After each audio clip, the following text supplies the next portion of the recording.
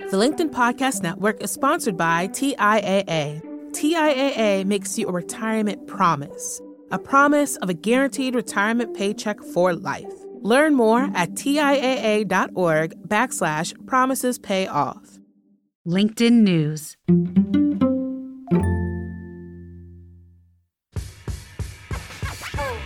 Hey there, it's Dan Roth, LinkedIn's editor-in-chief. Welcome to This Is Quick, where we ask our This Is Working guests pointed questions about their own best practices. Today, we're hearing from Francesca Cornelli, Dean of the Kellogg School of Management. Other than your phone, is there anything that you have with you every day at work you really can't start your business day without? What is that one thing or things that are always with you?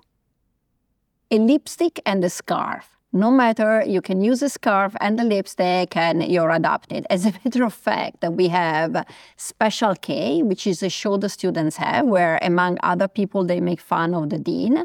And students who represent me, they're always wearing a scarf. So I realized that clearly they've noticed. When did you first know what you wanted to do? And what's the one piece of advice you would give to someone who is trying to figure out what it is they want to do? So I would say I never knew what I wanted to do. Especially as an academic, I've been given so many times the advice to really focus on one area only because I was going to have a much more visibility in that way. And I always like to keep my feet in many things. So I almost never knew. And what I would advise people is if what you really want to do is that's the specialty, that's what you want to do, and that's all you want to do, then do it. But I think life is long, and if that doesn't absorb all your passion, you shouldn't. You don't have to know what you want to do, in your opinion. Is that right? You can go through your entire working life and be like, I'm still not sure. If you had asked me 5 years ago, do you want to be a dean? I would have thought, I don't think so. So you see. Is there one habit that you have that helps you stay productive? Coffee. I guess I'm very Italian. I start getting coffee first thing. First I'd get a coffee and then my mind starts working and throughout the day. Maybe it's not very healthy, but I don't survive without coffee. I'm with you. What do you like? Are you an espresso person? Are you iced coffees? What's your choice?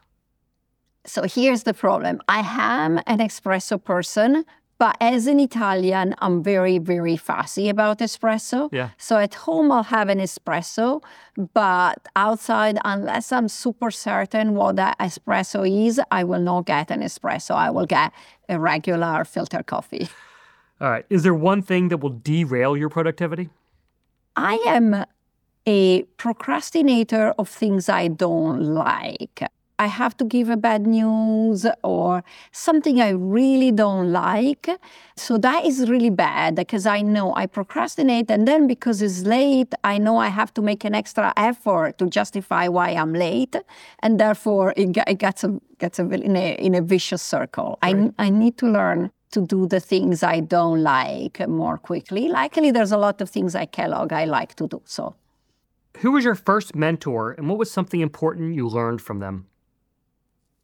I would say my advisor during the PhD program, Eric Muskin, who ended up getting the Nobel Prize in economics, he was an amazing mentor and he always pushed me. And I always remember one thing. I was writing a paper and I went to him and he was criticizing an assumption. I was a game theorist. It's a theoretical model. So he was very abstract. He was criticizing an assumption I made. And I said, but you made this assumption in your papers. And he got quite upset with me. And he said, that is not a justification. Just because I did it, why do you have to do it? You have to do your own reason. And, it stuck with me for all my career, for all my life. Just because someone did it doesn't matter how impressive. You have to have your own reason. And it really stuck with me. That's a great one. All right, someone shows up for a one-on-one with you. What makes you want to extend the time and what makes you want to end it as fast as possible? So I have people coming to me for all sorts of reasons or different things. The thing I really don't like is when people start talking, and I'm not sure why they're there.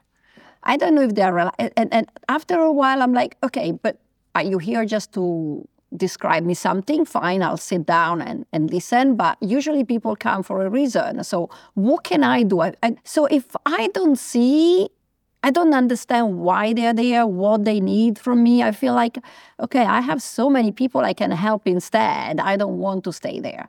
And at the same time, when people instead show me huge aspiration, huge things, and I'm like, oh, I can help that person, right? Then I love it. Any mistakes you've made along the way in your career that you now look at as a life lesson? I would say being stubborn. I would enter into a paper or a line of research or trying to fix something when I started to be more involved in running the business school in London. And sometimes you have to cut your losses and let it go and admit defeat. And I was always, I can fix it. I can turn this paper around. I can fix these things. And sometimes it's just not worth the energy. I still do that mistake, but I'm a bit more aware of my weakness of still wanting to try. Is there some way to know when to cut ties? Like, how do you know when it's time to let it go? I wish I knew. But when I try to think now is there something else much more impactful that I could do instead of fixing something that will not be that successful, right?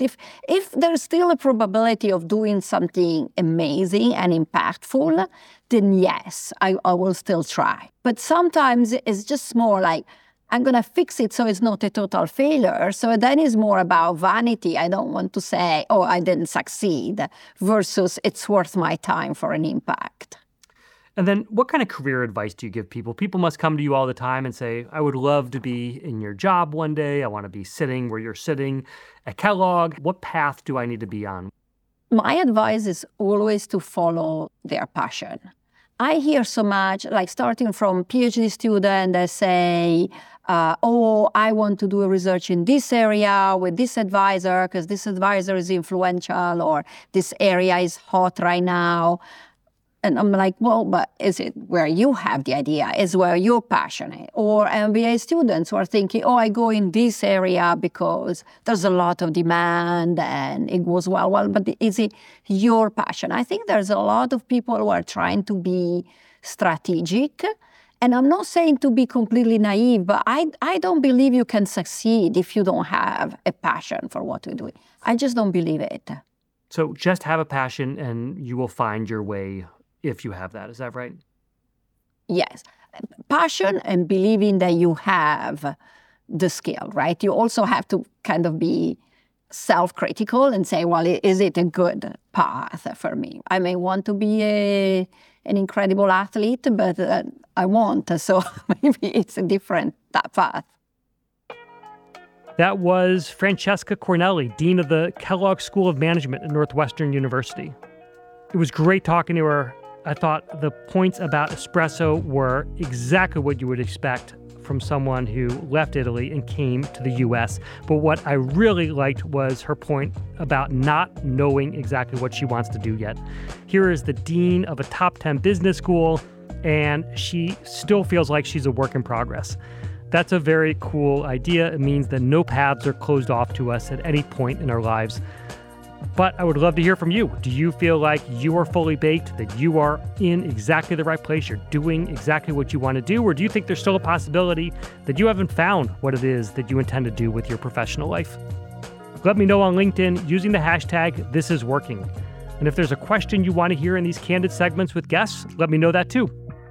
You can reach me at thisisworking@linkedin.com. Thanks to our team for putting this together. Nina and I will be back next week to do a deep dive on my interview with Francesca. Be sure to tune in. Be well and stay curious.